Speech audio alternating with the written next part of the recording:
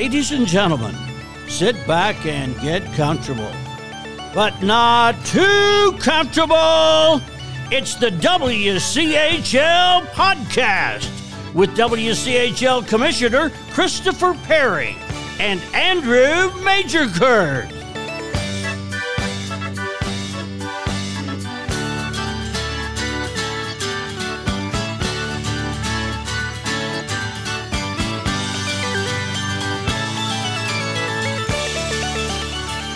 Well, alrighty then. This is the Wchl Podcast. I am the Commissioner, Christopher Perry, and on the other end of the line is my very best friend in all the world, the ice technician extraordinaire at the Blazers Ice Center, the general manager for the University of Oklahoma Hockey Club, and the lead pom-pom cheerleader for OU Hockey. It's Andrew Majorkurt.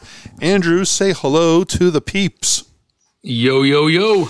Andrew, welcome back. Welcome back. You last we left, you were off to spend lots of money at IKEA. I take it you successfully you returned.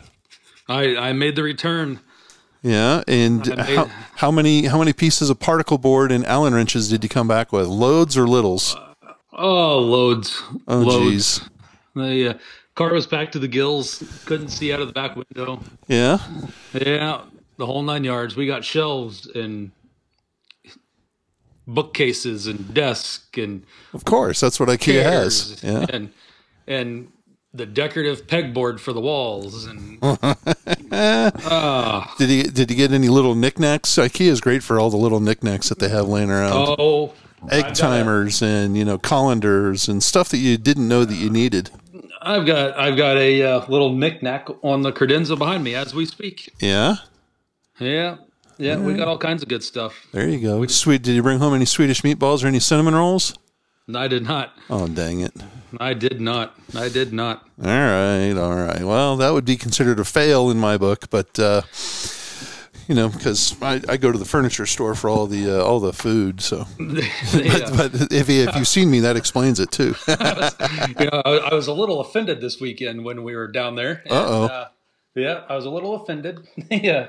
We stayed at a hotel that my wife and daughter love to stay at there in Dallas. Yeah, and it's not really my type of people that darken the doorstep of this place. But hey, it is what it is. Okay. I'm along for the ride. Yeah.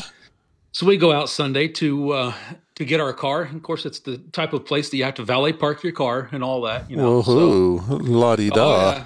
Oh yeah. So I'm waiting in line. I'm third in line. Older gentleman in front of me hands his keys. The valet guy comes back and he pulls up in a little, some kind of Ferrari with paper tags on it.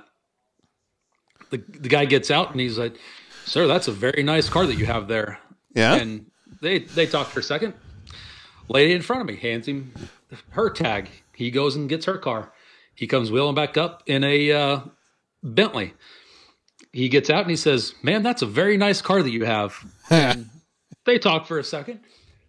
I walk up and I've got jeans on, dirty tennis shoes, a gray OU hockey hoodie.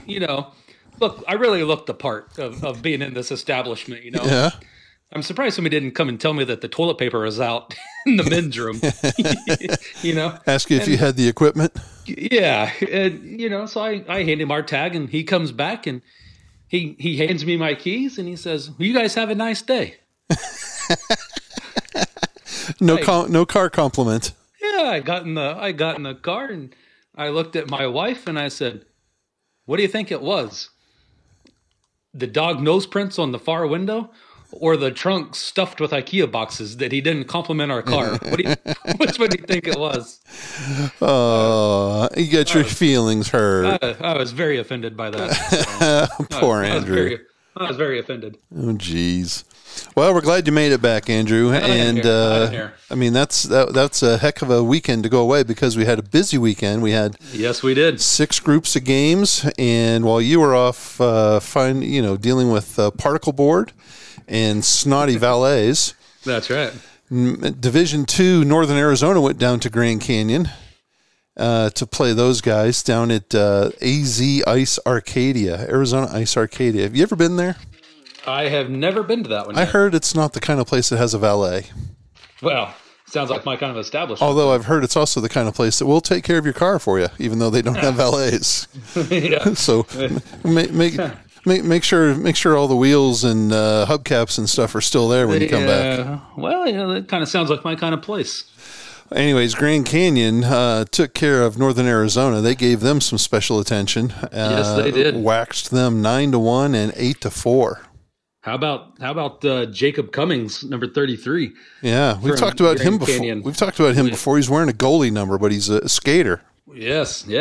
What was it? Friday night, 2 goals, 2 assists. Really?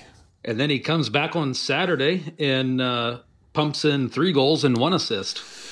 Friday night, I get to watch both these games. Friday night was just an absolute beatdown. Now Saturday was a lot closer. It's 8-4 was the final, but it was like 4-3 at one point. Yep, 4-3 and then 5-3 and then yeah, from there, right? I mean, there was a whole lot of puckering going on over there with the Antelopes, and their announcers were even talking about it, saying, "Hey, wait a second, we weren't expecting this. We killed these folks 9-1 last night, and what's going on here? Now we're within 1 goal." But fortunately for head coach Danny Roy and GCU, they just kept pumping away, and they loaded some more goals onto them, and 8-4 was the final. How about Grand Canyon? 103 shots this weekend. That's what you're supposed to do against a Division II team. 103-47. I mean, wow. Holy smokes! Yeah, I mean that's what you do. Yeah, I mean, Mason Cruz, number 11 from Grand Canyon. Yeah, he had three assists on Friday night. So the boys played well. Now, I got to tell you, and this is just me, a little inside the mind of Chris Perry for a second. Oh boy, yeah. This ought to be entertaining. I like Northern Arizona for one reason. There were a couple of boys during my time helping out the OU hockey team. There were a couple of boys from Flagstaff, and after a weekend of playing at Arizona State, I believe we drove up on a Sunday to do those boys a favor and their families, and we played a one-off against Northern Arizona. And this was when they only had one team, and I believe they were Division III.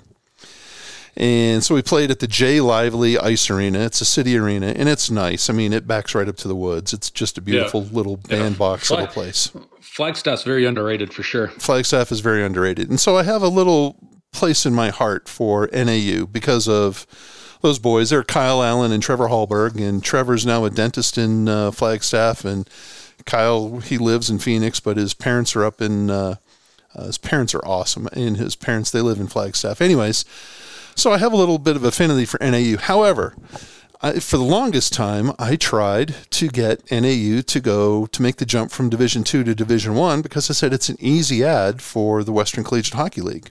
Exactly. And those guys just resisted, and it never came to be. So it's kind of a little push-pull for me. I like Flagpole America. I like NAU. I like the little rink that they've...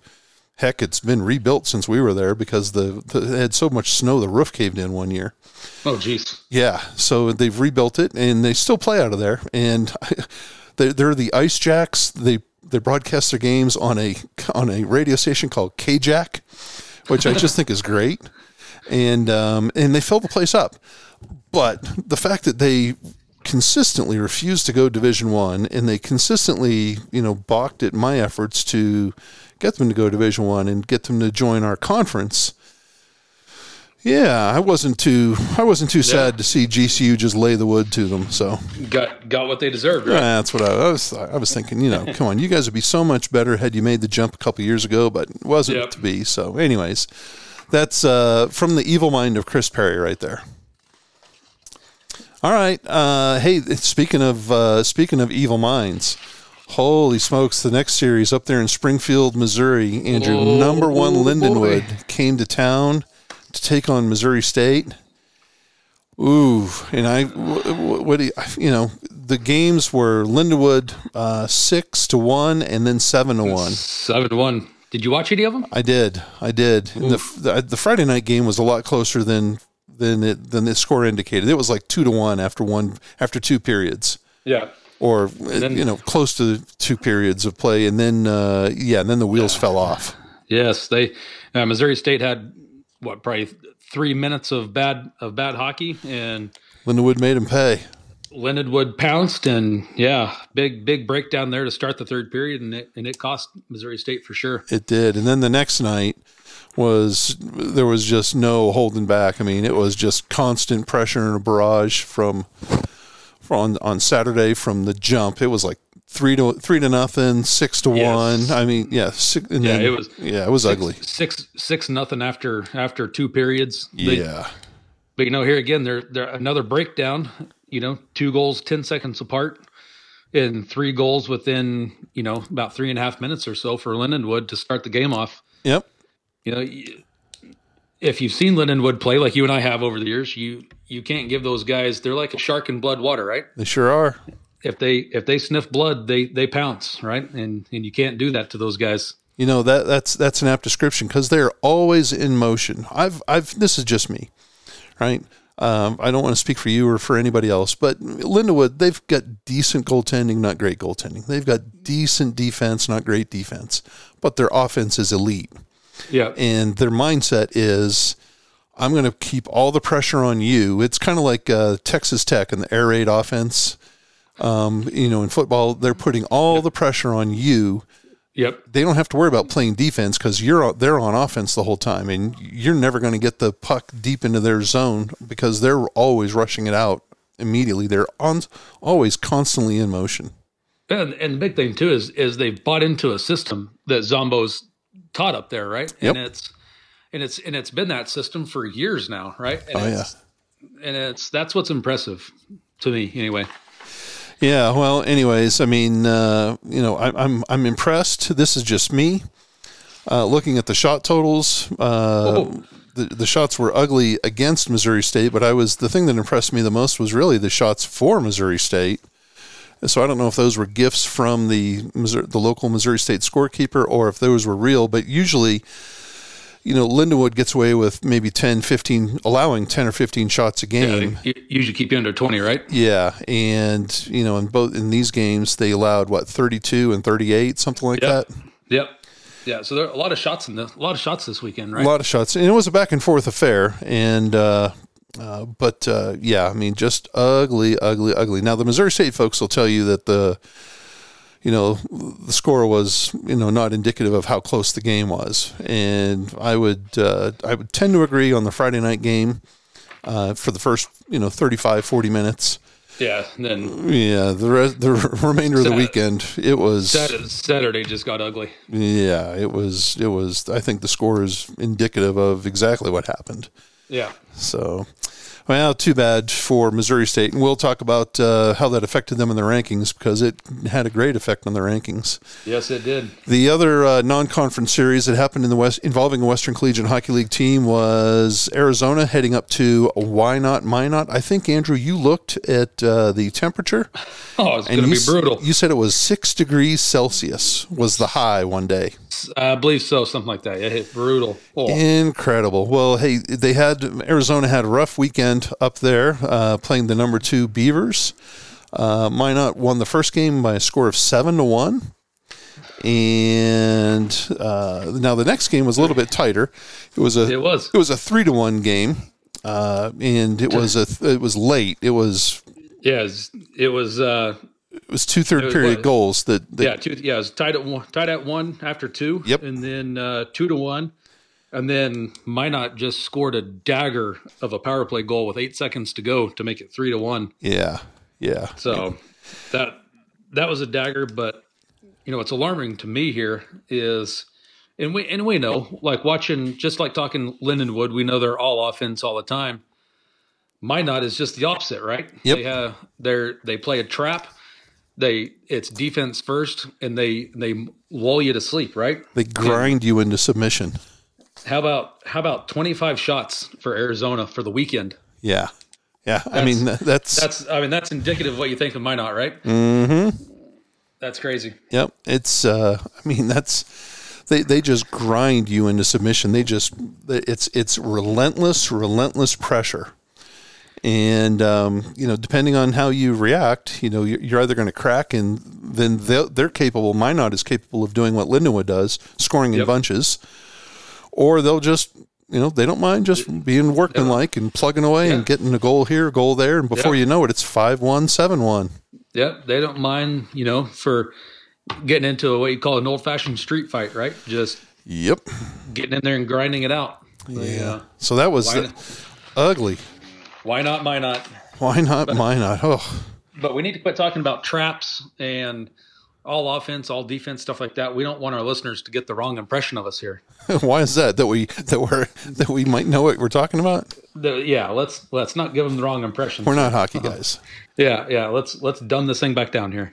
So in the non-conference games, number 2, Minot just took care of Arizona. Arizona needs to find a way to score. I mean, come on. I mean, that's that.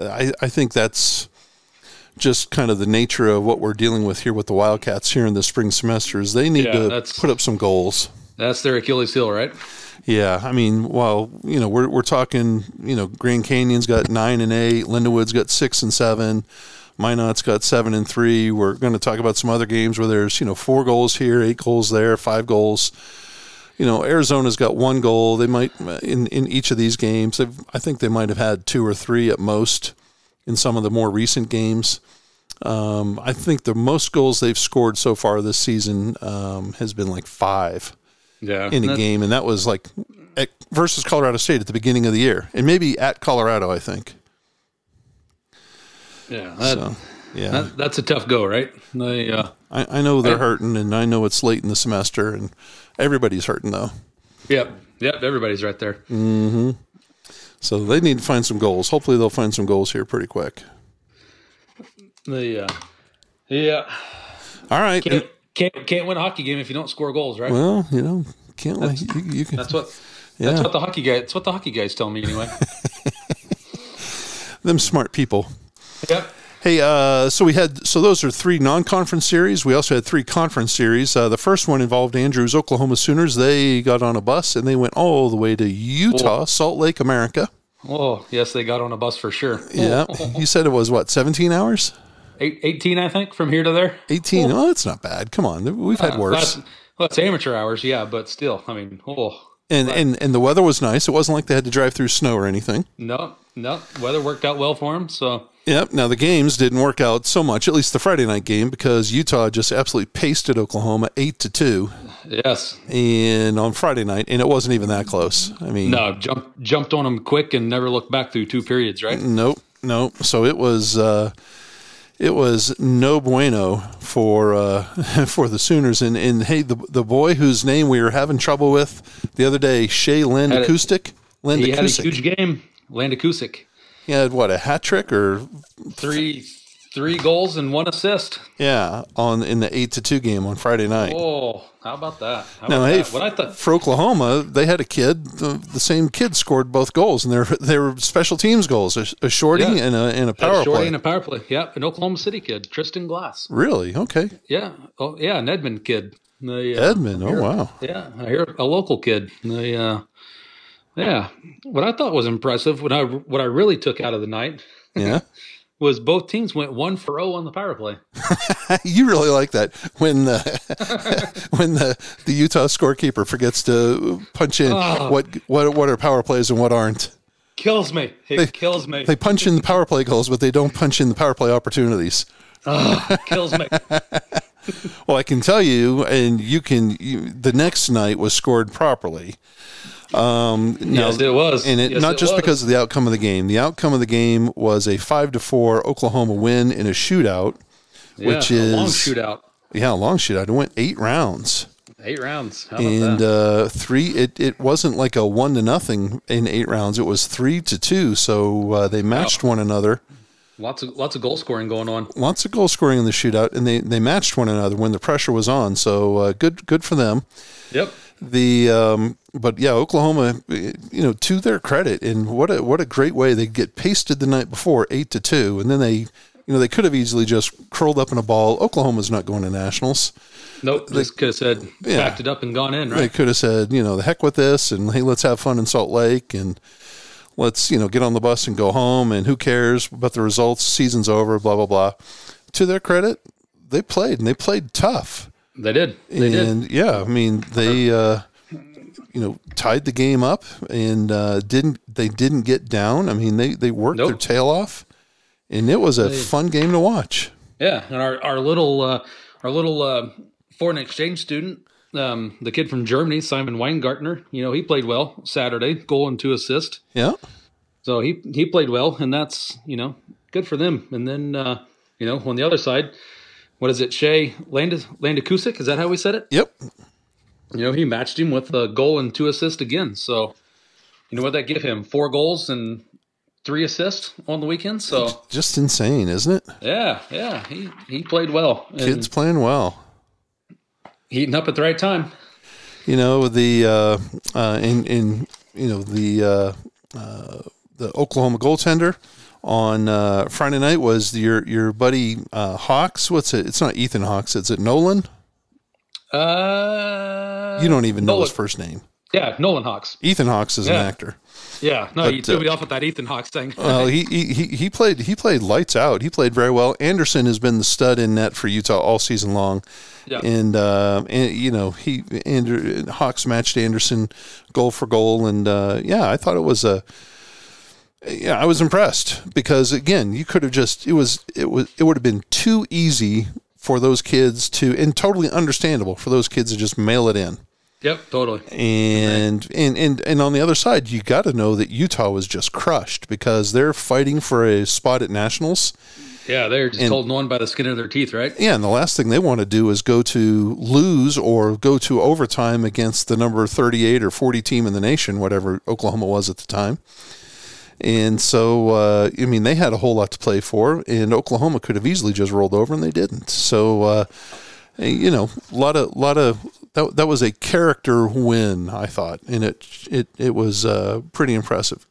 From a Utah point of view, it was depressing because, they were expected to come out and stomp another mud hole in the Sooners, and it just didn't happen. It just didn't happen. So, hey, props, and then, hey, look at the Andrew. If you look at the score sheet, I happen to see that. Oh, look, Utah went 1 for 4 on the power play, and Oklahoma went 0 for 3. So yeah. Not nearly as good a percentages Saturday night on the power play. Somebody I know went in there and made sure that here another inside baseball. Everything is put down on a score sheet. Score sheets are sent to me. I put the games for the most part into the system. When it goes to a shootout, though, there's a separate sheet that goes that takes down and records all the stuff, who the goaltenders are, who the shooters are, was it a save, was it a miss, or was it a score? And that is one of I'm not going to say it's the bane of my existence, but it's one of the little needles in my hide that happens throughout the season because it doesn't matter the team. Few teams actually use that shootout sheet. So thank God for YouTube. Thank God for watching games live and actually, taking down the stats so that we had them. Because when I got the score sheet, that shootout went 8 scores deep. And when I got the score sheet, it said the winning goal was scored by number 25. And that was it. It totally ignored the other, or number 29, I'm sorry. It said it totally ignored the 8 shooters on Utah and the 7 other shooters for Oklahoma. The other 4 goals that were scored in the shootout didn't matter. Yep. So just crazy. So now I'll tell you who did it right. It's our friends down at Arizona State because on Friday night they went to a shootout with UNLV, number 4 UNLV and number 21 Arizona State. And Arizona State beats UNLV in a shootout 4-3. That went 5 shooters deep. And only 1 goal. Only 1 goal. And by God, ASU used the shootout sheet. There you go. So winner, chicken dinner. Winner, chicken dinner is right. So, hey, props to those guys. So, Arizona State comes out and they secure an overtime win. It goes into a shootout win. It goes into the computer as a tie, but still that's a huge win right there, in my opinion. A huge morale booster. You walk off and you're celebrating and you're happy and you're not thinking it's a tie. You just won the game. That's a big win for those guys, right? Yeah, Dawson Rodin was the goaltender in there for ASU, and he just bested the stud in net for UNLV, Zach Wixon. Yep. And it was, I thought again, that would be a character win, because ASU could have easily said, I mean, they got down 2-0 in the first period, and they could have just mailed it in and said, well, hey, it's UNLV, they're number 4 in the nation, they're here to kick our butt. Yeah, and they fought back. Yep. Yeah. Tied the game up in the third, and ended up taking it in the shootout. So props to ASU for a Friday night win. Now, I do like UNLV's number 6. Yeah. The Wchl Estrada. Why do you like? You just like the name? That's a good name right there. Yeah. You think he's related to Eric Estrada? Do you think they play the Chips theme song when he hits the ice? Bum bum bum bum bum. No? Oh, Lord. I used to watch that show with my grandmother. Everyone listening, only the old people know what I'm talking about. Yeah, they're the only ones that know what we're talking about, right? Yeah. Well, the UNLV got them back the next night. They won 4-3 in a very close game. And again, the goal was decided with in the third period. Yeah. And ASU tightened it up. It was 2-. Here, I'm looking at the score sheet. What? Yeah, 2-0 through 2. Yeah. No, 2-2. 2-2 through 2. I mean. Yeah. Yep. 2-2 through 1, and then UNLV scores 2 goals, and you're thinking, oh, here we go. Here's UNLV, yeah. and ASU scores another to make it tight, and it was 16 minutes of white knuckle action there. Yeah. How about that? Three goals scored in the first 5 minutes. Yeah. Of the third period. Like, holy smokes! Like, Katie bar the door. Here we go. Right. Yep. And then they took a hiatus after that. But holy smokes! Now I tell you, we talked earlier about Tate Green, the head coach of ASU that started the season, and how at the semester break he was let go, and Austin Klein is now along with Kelly Newton, those two guys are running the Sun Devils. And Tate's a great guy. Don't get me wrong, but I'm telling you what, since they turned since they made the change, ASU has played very, very, very well. Yep. Here in the second semester. Now, is it enough to get a spot at nationals? That remains to be seen. But all of a sudden, Clayton Lackey looks like Clayton Lackey. All of a sudden, Elliot Plord looks like Elliot Plord. All of a sudden, you're starting to get some solid defense from 25 Wyatt Palmer. You're getting some consistent production out of the big who's the big kid 15 Hoffenkamp. Yeah, he's Tim Hoffenkamp. He's ASU is I'm not going to say they're resurgent, but they've turned it around. They could have easily mailed it in after having a really rough first semester. First semester was rough. Yep. Yeah, sure. But they're playing hard. I think they've only lost 2 games in the spring semester, and that was here to UNLV, and I think also to the second game at Arizona. Yep, and then they've won everything else. Mm-hmm. Yeah. So hey, props to those guys. Yep. So no, I know that's gonna make a certain wizard. Yeah, in Dayton, Ohio, all hat, no cape. It's going to make him angry because I've lauded. He's going to tell me that me and ASU we need to go get a room or something. But it's just a fact. They're playing very, very well tonight. Yes, they are. They're no longer an easy out. They're when you see ASU on the schedule, it's tough. Yep, totally. So they're playing well. They played well out here 2 weeks ago with us, and they played well last weekend. So and UNLV is they're coming off of a couple of rough went to Liberty and split out there, had some rough series, and they split, but it's still a rough bang 'em up type of a thing. Yeah, missing what, 2 kids this weekend? Yeah, and so they're. Yeah, UNLV is trying to find their way. They'll be back to full strength here this upcoming weekend. But let's good for UNLV to respond back. They could have easily just kind of said, "Well, not our weekend. We're missing some guys." Not our weekend. We're done. but they didn't do it. And props to Coach Greener, and they're still there at number 4, so good for them. And then your favorite series of all, right? There we go, the Rocky Mountain Showdown. Oh, boy. Friday night in Boulder, Saturday up in the fort. And Andrew, Colorado State wins both of these games 2-1 in overtime in Boulder, and then an epic at Epic on Saturday on Greek night. They packed that place out. It was nutty how many people were there. It was a 5-3 victory for CSU. So CSU ends up sweeping the weekend here for against their arch rivals.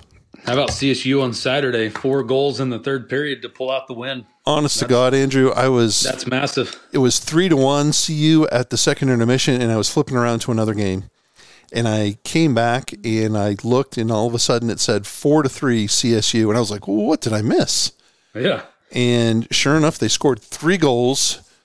And quickly. Yeah, 3 goals quickly. And like 3 minutes of each other, yeah. I mean, whatever it was that head coach Camden Lambert said to the Rams at the second intermission, he needs to bottle it. He needs to save it for this weekend, and he needs to save it for next season because it worked. Yeah, that was huge. Yeah, absolutely huge. So what a deal. And then, of course, on Friday night, it just goes without saying that, they scored late. In the third period, they were down. It was a 0-0 game going into the third. CU gets a goal on early in the third period, about 5 minutes in, and CSU is just pressuring and relentless. And they score with like 4 minutes to go in the game. And I want to say it was even a power play, or they had pulled the goaltender. They scored late. I know that, to tie the game, because CU was cruising to a 1-0 home victory. And then boom. CSU gets the goal. They force it to overtime. Overtime was a back and forth affair, and there were a lot of chances in overtime for both teams. And CSU ends up on a 2-on-1 breakaway, a 2-on-1 odd man opportunity. And they just put it away about 3 minutes into overtime, and bada bing, bada boom, they walk out of Boulder with a victory over their arch rivals. Exciting stuff, right there. It's kind of weird. We talked before how and we'll talk about it before later on about OU and UCO. They tend to play better in their opponent's barn. Yep. CU earlier this year played 2 games up in the fort at the Eudora Pool and Ice Center, and they won both of those games in Fort Collins. And CSU earlier this year won the game, played in Boulder. And, it looked for all practical purposes like this weekend was going to stay true to form. That with Colorado State winning in Boulder and CU winning up in Fort Collins, but man, CSU had that epic third period. Holy smokes! They brought the chickens out, Andrew. They must have brought all the chickens out there at Fort Collins. Oh boy, brought the chickens out. What a third period comeback! Watch out. We're gonna have to. It'll be like ZZ Top when they went on tour with their. I think it was DeGuayo was the album they went on tour in the 70s. Yeah, they brought a traveling circus with them. They brought they brought a steer and chickens and they brought all sorts of farm animals out there on stage with them. Did you ever watch that ZZ Top documentary? Hell yeah, I did. Come on, that's right up my alley. It was that a couple years ago. I think I told you about it, didn't I? Yep. Yeah, how about that? That was good stuff. And for all you young people, ZZ Top is a rock band that actually plays instruments, and there's no sampling or any of that baloney going on. So, anyways, it was So there we go. We had 3 conference series and 3 non-conference series. The WCHL standings. Everybody has now played 18 games, and everybody will play their last games of the season or last conference games of the season coming up here this upcoming weekend. Right now, the Central Oklahoma Broncos are in first place They have secured the auto bid to nationals from the WCHL. They have won the WCHL Champions Cup, and they have 48 points. Missouri State is tied in second place with Nevada, Las Vegas with 40 points. Arizona is in fourth place. Utah fifth place. Arizona State sixth. They're just 1 point behind Utah. Then we have Colorado, Grand Canyon, Oklahoma, and Colorado State, and that's it. Colorado State and Oklahoma are 2 points apart, or no, 1 point apart. So 1 point apart, yeah. Yeah, it's kind of tight. Yep, yeah. Tight at the top and then tight in the middle and tight at the bottom. So that's pretty evenly matched teams right there. There you go. Yeah, not a bad little conference, I'd say we have there, Andrew. All right. Well, hey, let's do this. We've jibber jabbered on too long about the games and about ZZ Top and about Chris's inside baseball thoughts, and let's hear a little horn and a little you know what? Let's hear a little bit of Letterkenny. No, you know what? I like the Jules Winfield. Let's listen to Jules Winfield. Let's listen to Jules, and then we'll come back and talk Nationals because it's right around the corner. Well, he was more than just a coach. He was really a teacher. Work that puck. That's the way I like it. What the hell? You gonna let him stand in here like a... Hold it. Just because you look like the Gimp don't mean you play like the Gimp. Don't let him stand in here and punk you like you patting him on the legs. Give him the gourmet shot. Be a bad motherfucker. Here you go. Let's go. But hey, as they say in hockey, let's do that hockey. All righty, Andrew. Boy, you know, I hear that Samuel L. Jackson. We might need to tone that one down. I don't know if you're allowed to say GIMP these days anymore. It's 2022. Yeah, it's not politically correct anymore, is it? Yeah, you know, I saw a little thing on online that said, "Would Pulp Fiction be able to be made these days?" You know, so who knows? Who knows? Yeah, a bunch of weenies. Andrew, we had the most recent ranking, ACHA Men's Division I ranking 17 came out earlier today, and we found that there are 20, let's see here, 1, 2, 3, 4, 5, 6 WCHL teams in the top 25. Is everybody happy? No, they're not. Oh, I'm the poor SOB that gets to put the ranking out. It gets sent to me, and I turn it around about 10 minutes later after I find a picture, and I get it all primed and ready to simultaneously release on the ACHA website, on ACHA Facebook, and ACHA Twitter. Big communication stuff there. Yeah, I know. Big hot stuff right there. I mean, we're talking like big time, right? Yeah. So yeah, I'm the poor person that gets to put it out. I'm also the poor person that gets a lot of the slings and arrows when it goes out. So I got a couple of phone calls, and then I got a lot of texts, and yeah, kind of interesting. But hey, Nevada, Las Vegas stays number 4. Yep. Central Oklahoma drops a spot, even though they didn't play. They drop a spot to number 7. Missouri State was the big dropper, at least from the. Can you say that? Or big dropper. Yeah, They dropped 4 spots from 9 to 13. Whoa. Arizona stayed at 16. Utah dropped 3 spots to 20.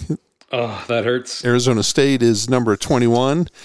And then if the computer were to keep on going, Grand Canyon's 28, Colorado's 33, Oklahoma 38, and Colorado State 40.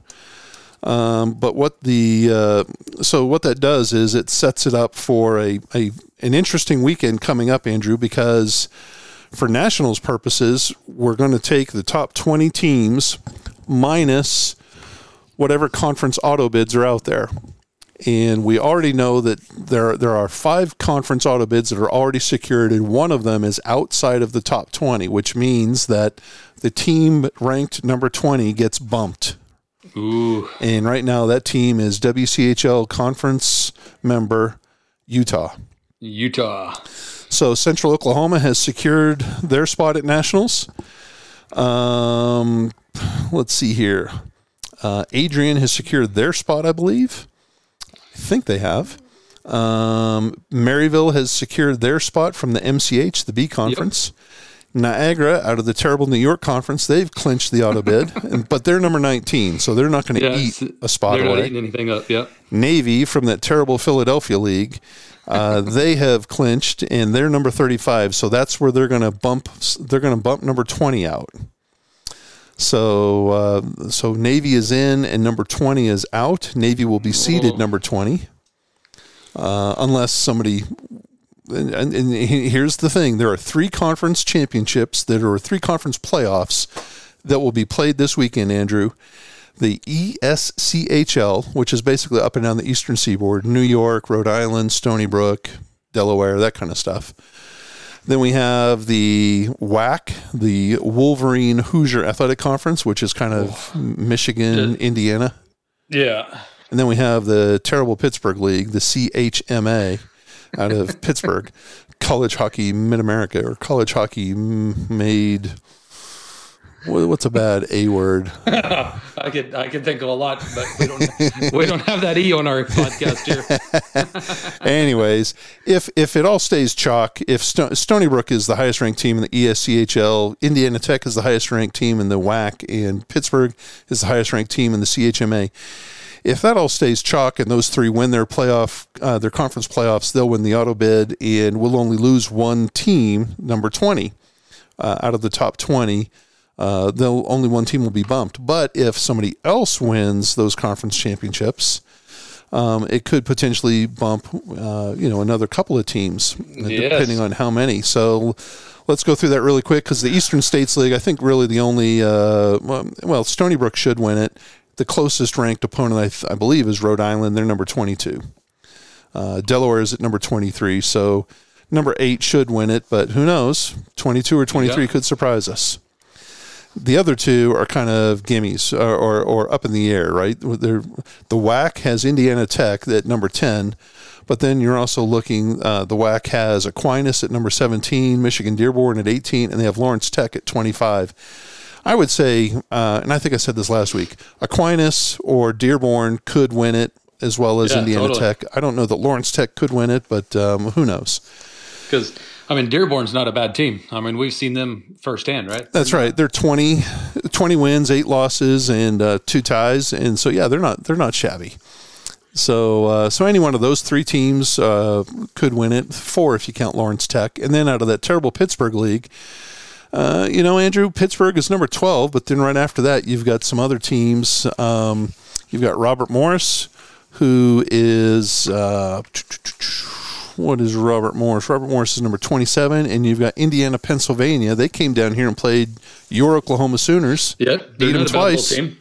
Yep. They're ranked number 30. So Pitt, Robert Morris, and IUP.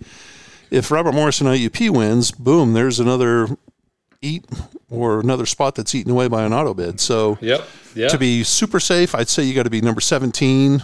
Really, I guess number 16 if we're questioning the Stony Brook possibility. But 17, I think, gets you in. And if it all stays chalk, 19. But so we'll find out this time next week. We will definitely find out. Arizona and Missouri State, they've got to take care of business this weekend, right? And Utah. Utah. Missouri State, they've been top 10 pretty much all season long here, right? Mm-hmm. Now all of a sudden you're looking like, man, you guys got to go take care of business just to cement your way into nationals, right? Well, that's the unfortunate part is with them dropping 4 spots, they dropped from playing on Saturday, having their first game on Saturday. Now their first game is going to be on Thursday. Yep. If all were to hold, and here's what the matchups would be, Andrew. On Thursday, we would have Missouri State number 13 playing number 20 Navy, and that would be the first game of the day on Thursday. Then we would have number 14 Ohio against number 19 Niagara, Maryville at 15 against Michigan Dearborn 18, and then we would have Arizona at 16 against Aquinas at 17. None of those really do anything for me. Oh well, I think you would think Missouri State should wax Navy. You would think Ohio should take care of Niagara. Maryville and Dearborn will be a heck of a game, and Arizona Aquinas would be a heck of a game. UNLV would get the winner of the Missouri State Navy game the next day on Friday. Liberty would get the winner of the Ohio Niagara game, and if they got Ohio, that'd be like the 8th time they played this year. Yeah, and the 8th time Liberty's beat Ohio. Minot State would get the winner of Maryville and Dearborn, so that's a tough draw right there. And then the Arizona Aquinas winner would get number 1 Lindenwood on Lindenwood's home rink. Arizona Lindenwood. That's an intriguing matchup. that's one that they've been looking forward to for a couple of years. I don't know that this is the year they want it though. Yeah. And then the Saturday games would be really good. 5-12 is Iowa State versus Pittsburgh. 6-11 is Adrian Jamestown. 7-10 is Central Oklahoma versus Indiana Tech, and that's a heck of a game right there. That's a great little game right there. And then 8-9 is the battle of the. It's, I don't know. What do you say? The battle of the teams you love to hate. Yeah, Stony Brook and Illinois. Yeah, they can have it. Those two. Yeah. That's a game where you kind of hope an asteroid comes and takes out both benches. makes the world a better place. So. That's right. Anyways, the nice thing is there are no conference matchups in the first round. So remember last week we had Arizona versus Utah in the first round. So now the bad part is Utah's bumped out of this field. So they got some work to do. All right, Andrew, are you ready for some upcoming predictions? I am. Let's do it. You got. Thursday night, George Mason ranked number, here, let me look at this. I got to look way down at the bottom of the rankings for them. George Mason, number 60. They play out of that terrible Philadelphia league. They're going out to the desert to play 3 games, one against Arizona State's Division I team, the ACHA Division I team on Thursday, and then Friday, Saturday, they're playing Arizona State's Division II team. Whoa. So right there, Why would you go that far to play a D2 team? There you go. I was going to say right there, it calls, in my opinion, it calls into question their judgment. Why are you spending money? Are you that desperate to go to the desert? But hey, they're playing. George Mason is playing Arizona State on Thursday night at Oceanside. What do you think, Andrew? What's going to happen there? And that's number 21 against number 60. Can I just call it an ASU sweep for the weekend? Wow.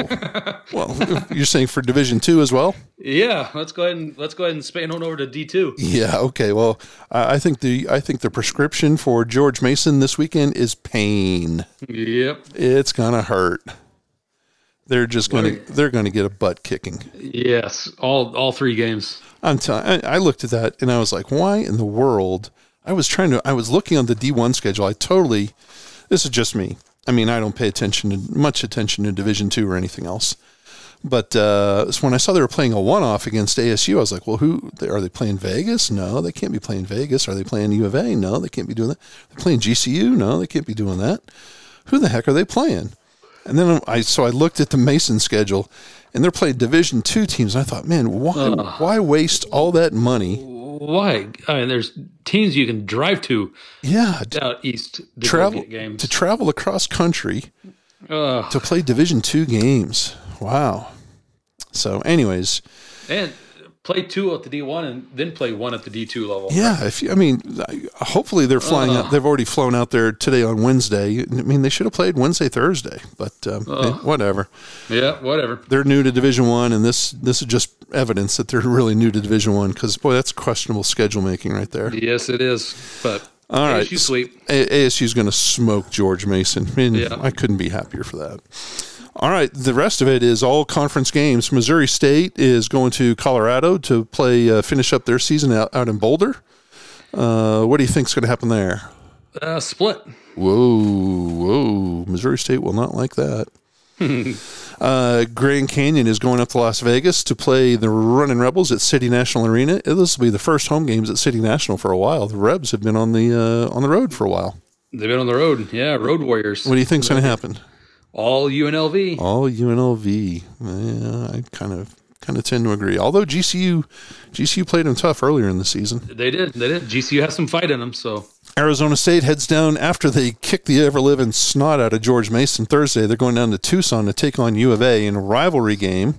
Ooh. So ASU coming off a split with UNLV. U of A coming off freezing their cheeks off in Minot and getting lost both, but one was a good game and one was not. What do you think? I'm going to go split. Yeah, it's a rivalry weekend, isn't it? Those are tough to predict. Those are tough to predict. Even if you have one highly ranked team and one non-ranked team, it's a rivalry weekend, and you've got to throw everything out the window. Anything happens, right? Anything can happen. All right, Utah goes to Colorado State. What a great way to end the season, getting to go to Fort Collins, America. I'm telling you what, my second favorite place in all the world. What do you think is going to happen there? Utah versus CSU? I'm going to say all Utah. Whoa. Oh, wow. Cam the Ram will be so sorely disappointed. All Utah here. All right. And then, Andrew, this is probably going to put you in a tough spot, but you know what? No one listens to this podcast, so what the heck? You have Oklahoma, UCO, home and home, at Oklahoma Friday, at UCO Saturday. I think we'll have a split on our hands. Really? I do. Whoa, okay. All right. Now, is that the podcast or is that the general manager talking? That's the podcast. I hear you. I don't know. That's the general manager talking. Maybe afterwards we'll do the podcast and we'll get your real prediction. Hit record when I don't know it. Yeah, I wouldn't do that to you. All right, so you're saying ASU is going to smoke George Mason. Colorado and Missouri State will split. UNLV will sweep Grand Canyon. Utah will sweep Colorado State. Arizona State will split in Tucson, and Oklahoma and Central Oklahoma will split here in the Flatlands, the 405. The 405. Interesting. We'll see. And like we said earlier, OU plays better up in Edmond, and UCO plays better at your place, so that'll be interesting. It should be a good little series, I would think. Yeah. And hey, last time ASU and U of A played down in Tucson, they split, so could be. Andrew, are you up for some listener questions? I am. What do you got for me tonight? I've got. Well, let's see here. I think I have two, maybe three. Anita Suchia, who is a listener, wonderful listener out of Utah. She's also like the broadcaster. Really? One of the broadcasters. Yeah, not bad. She says, hey, if a genie in a bottle granted you 3 wishes, how would you use them to benefit or improve the WCHL? And when I read that, I was really excited until I got the how would you use them to benefit or improve the WCHL? Because I was like, well, if I would let me tell you. Yeah, exactly. Let me tell you. Oh, and then it was because it would involve lots of money, beach, and a hot girl. My wife. Yeah, there you go. Yeah, nice. But that would be if. But yeah, she must have just walked into the kitchen or something. No, she's listening. She's listening, and that would be the truth. I wouldn't want to go anywhere without her.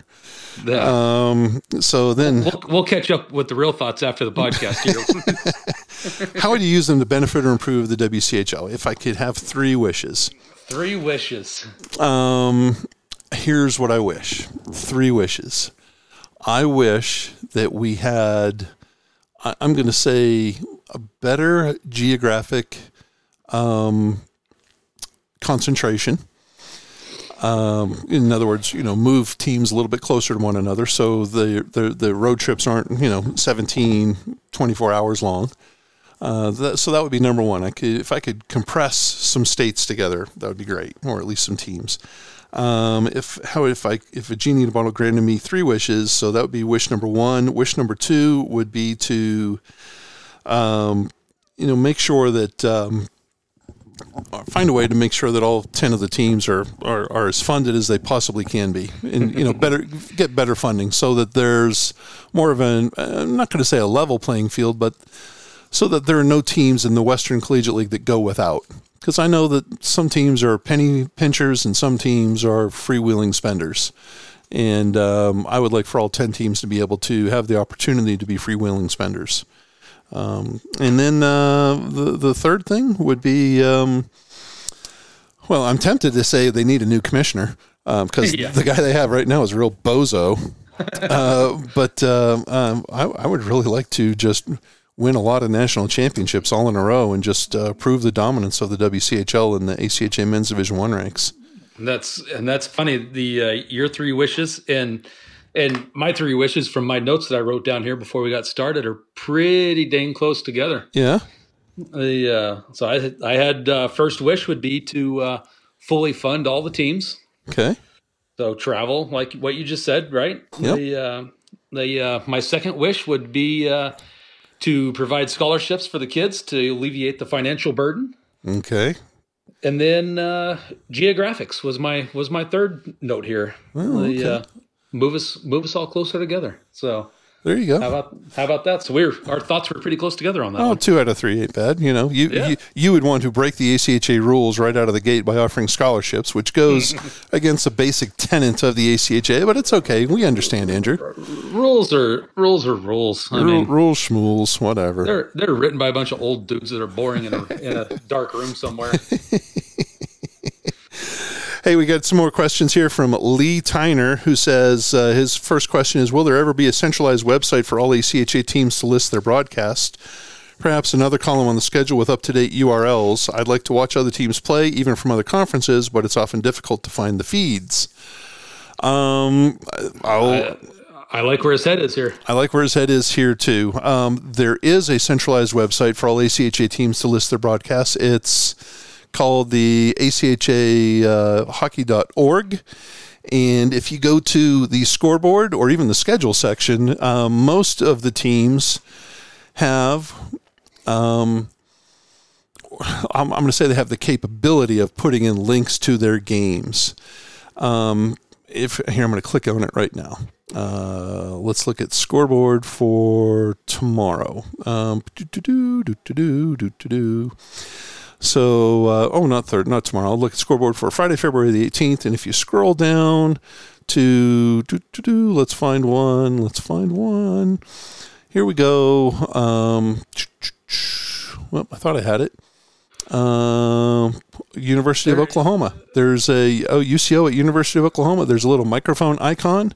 And that says, if you hover over it, it says BDE Hockey, and that means you can go watch it or listen to it there. If you look down at Arizona State, there's a little microphone icon as well as like a video icon, and it says you can watch it at YouTube. You can click onto that game to watch it at YouTube.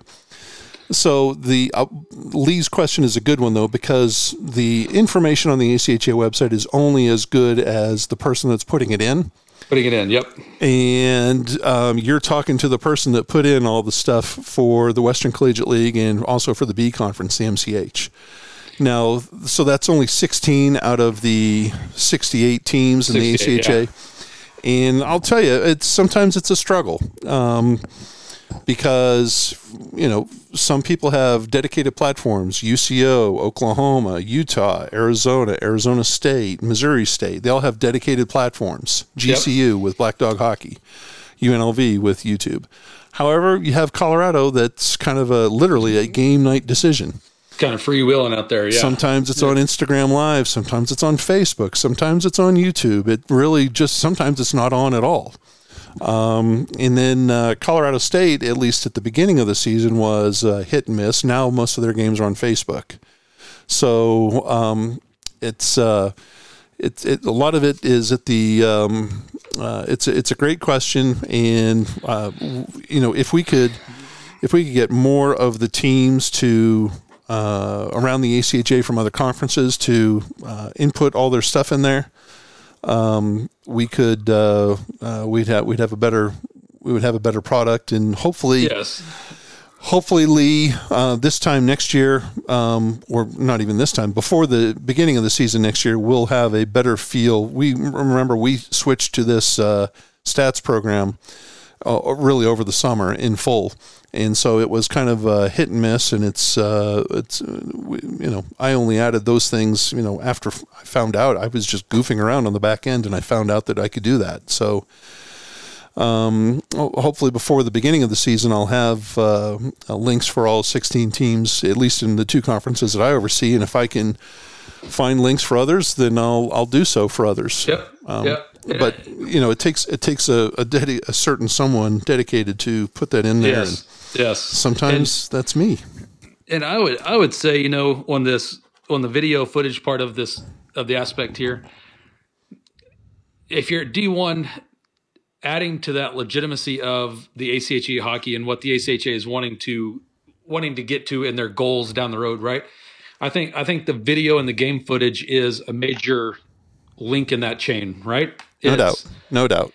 There's got to be some kind of governing rules here that, Division 2, Division 3, the other stuff, that's a little bit smaller.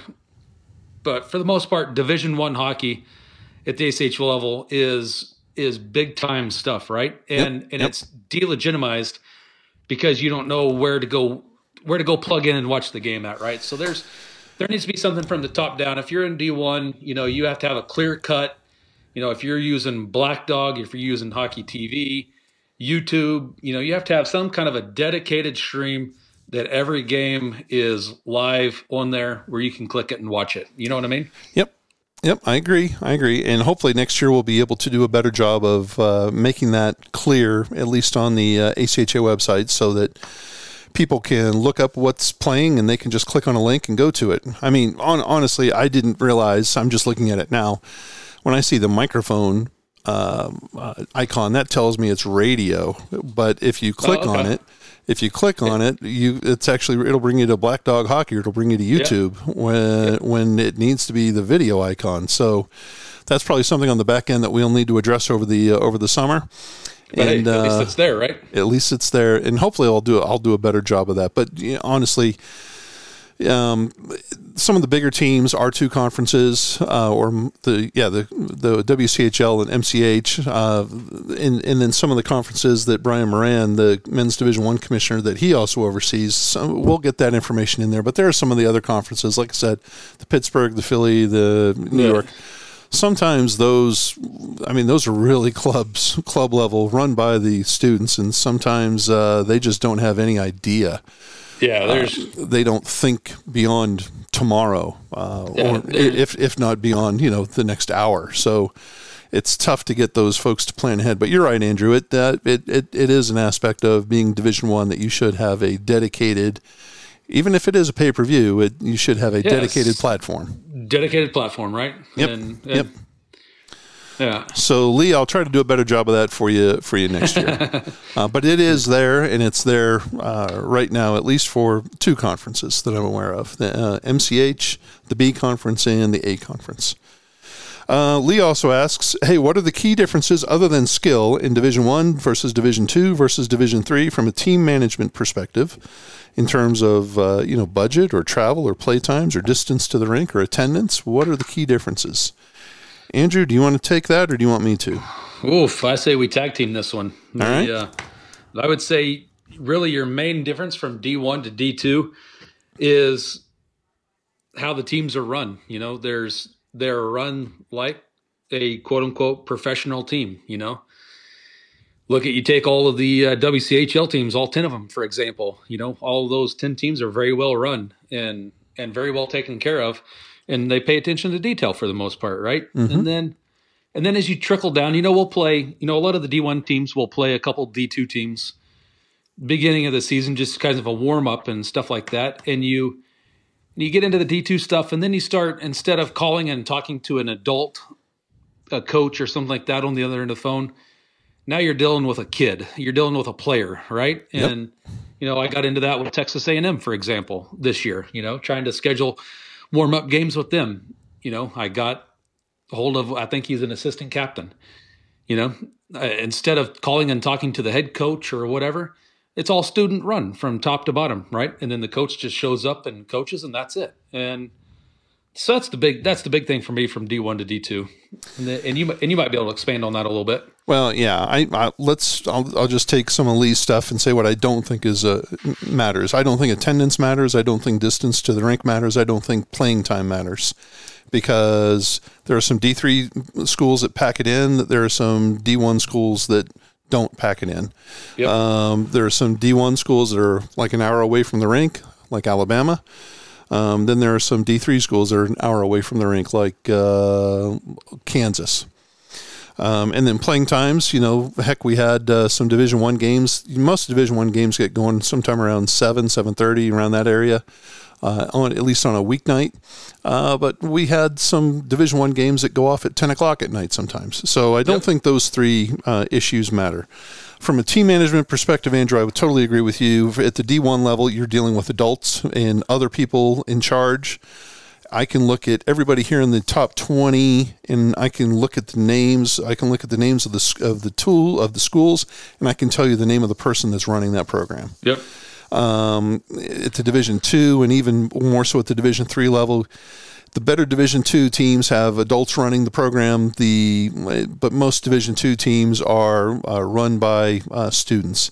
And then same thing for Division III. Some of the better schools are run by adults, but most of them are run by students, meaning it's a true club, like the book club and the Tiddlywinks Club.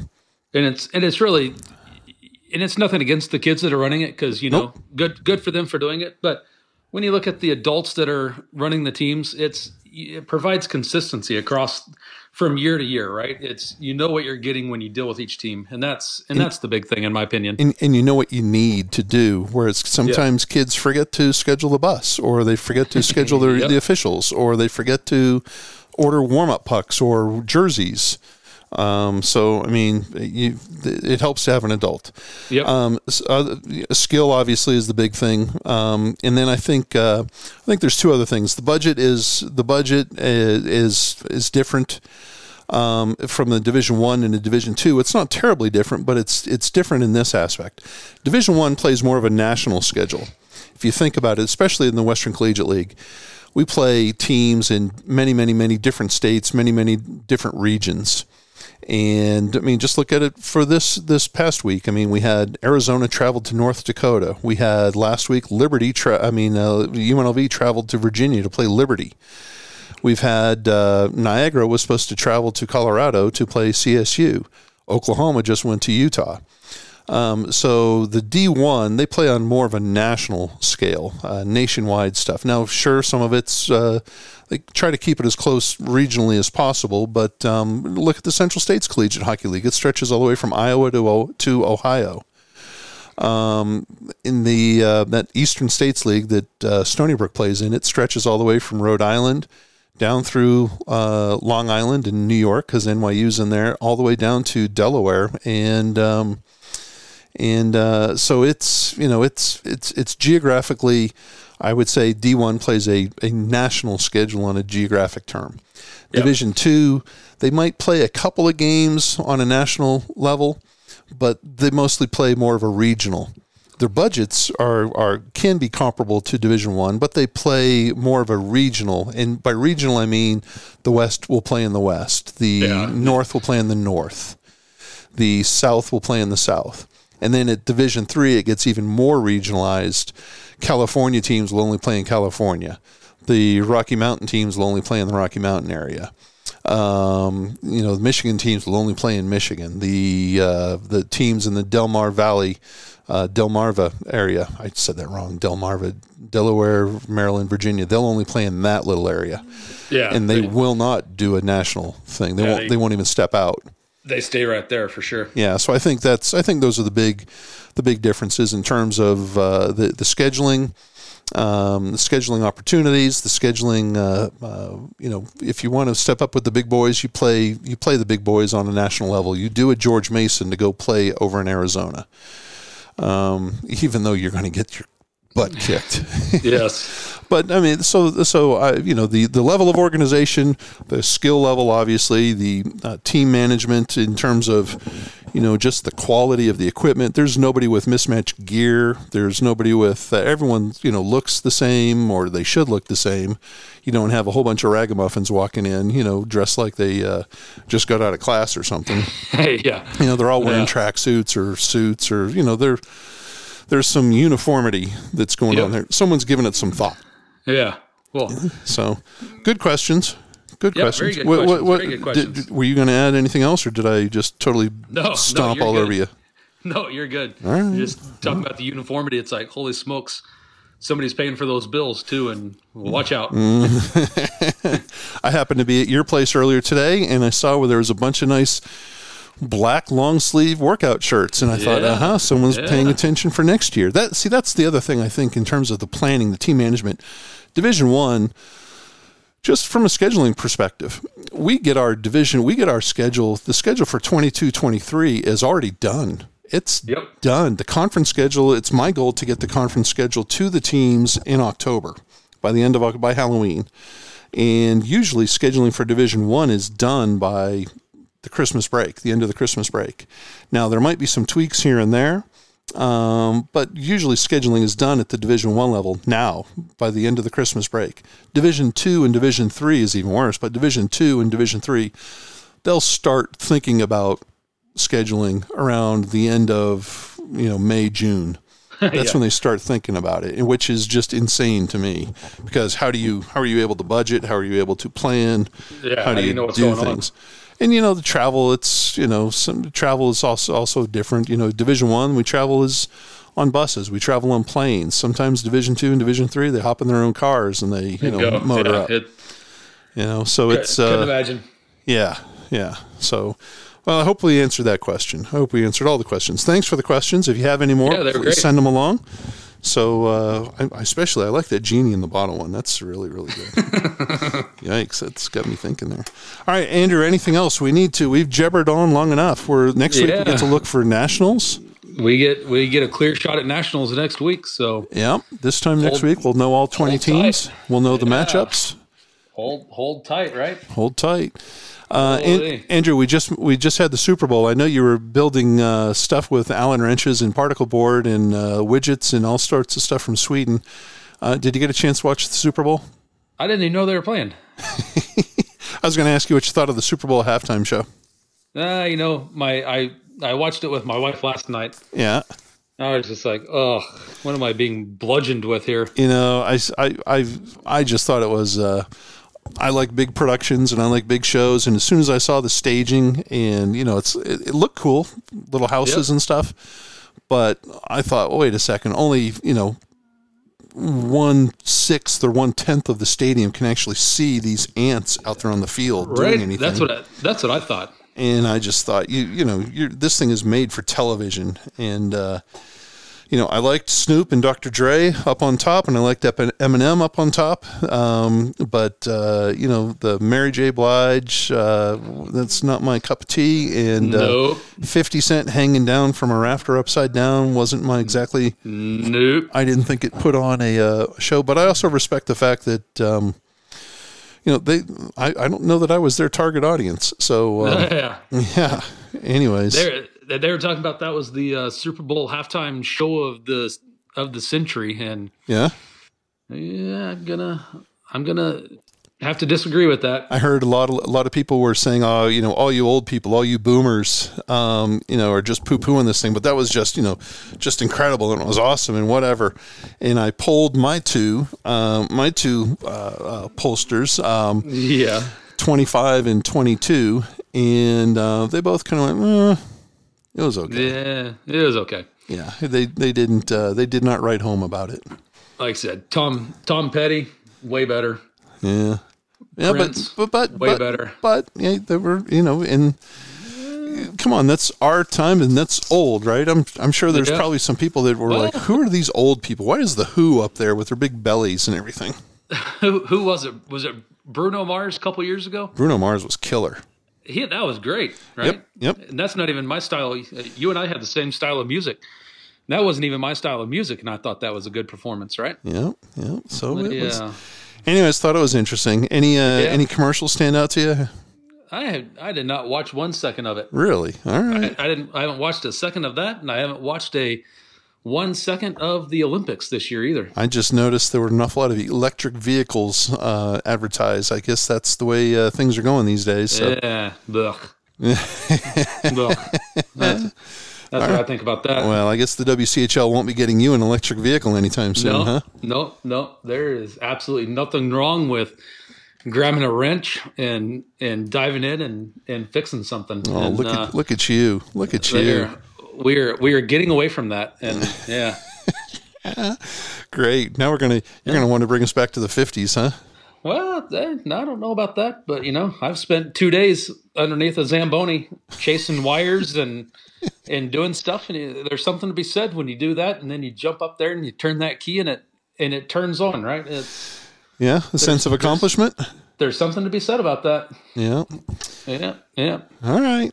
Well, Andrew, it should be a fun weekend. The last weekend of play here in the ACHA for games that count in the regular season. That's this Sunday, February 18th, are the last games that count. And so it should be It should be interesting. I like this last weekend of play.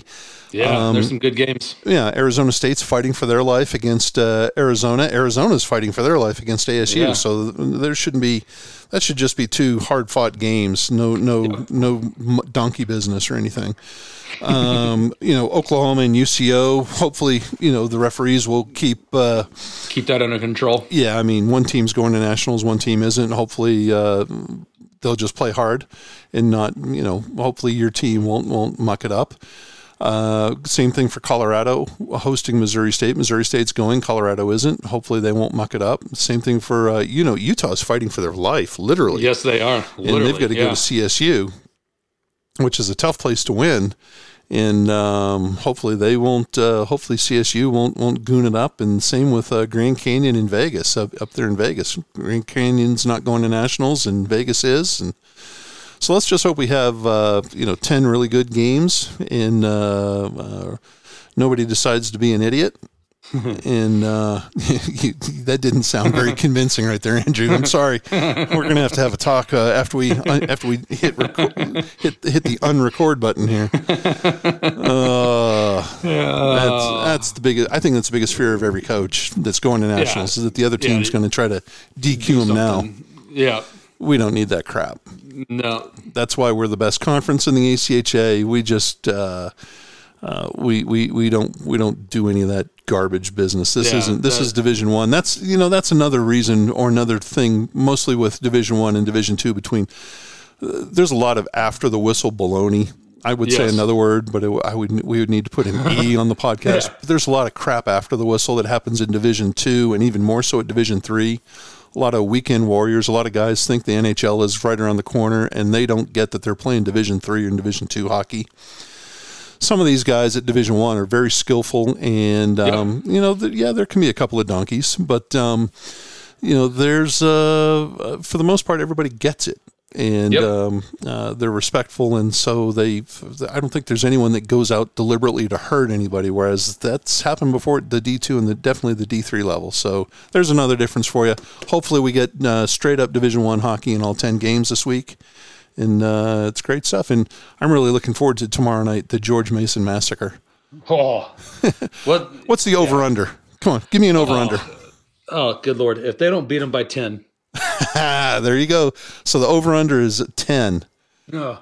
If they don't get them by 10, holy moly. They're on notice. All right. Well, hey, thanks to everyone for listening to this edition of the Wchl Podcast. We apologize we ran on a little too long, but, I tend to talk.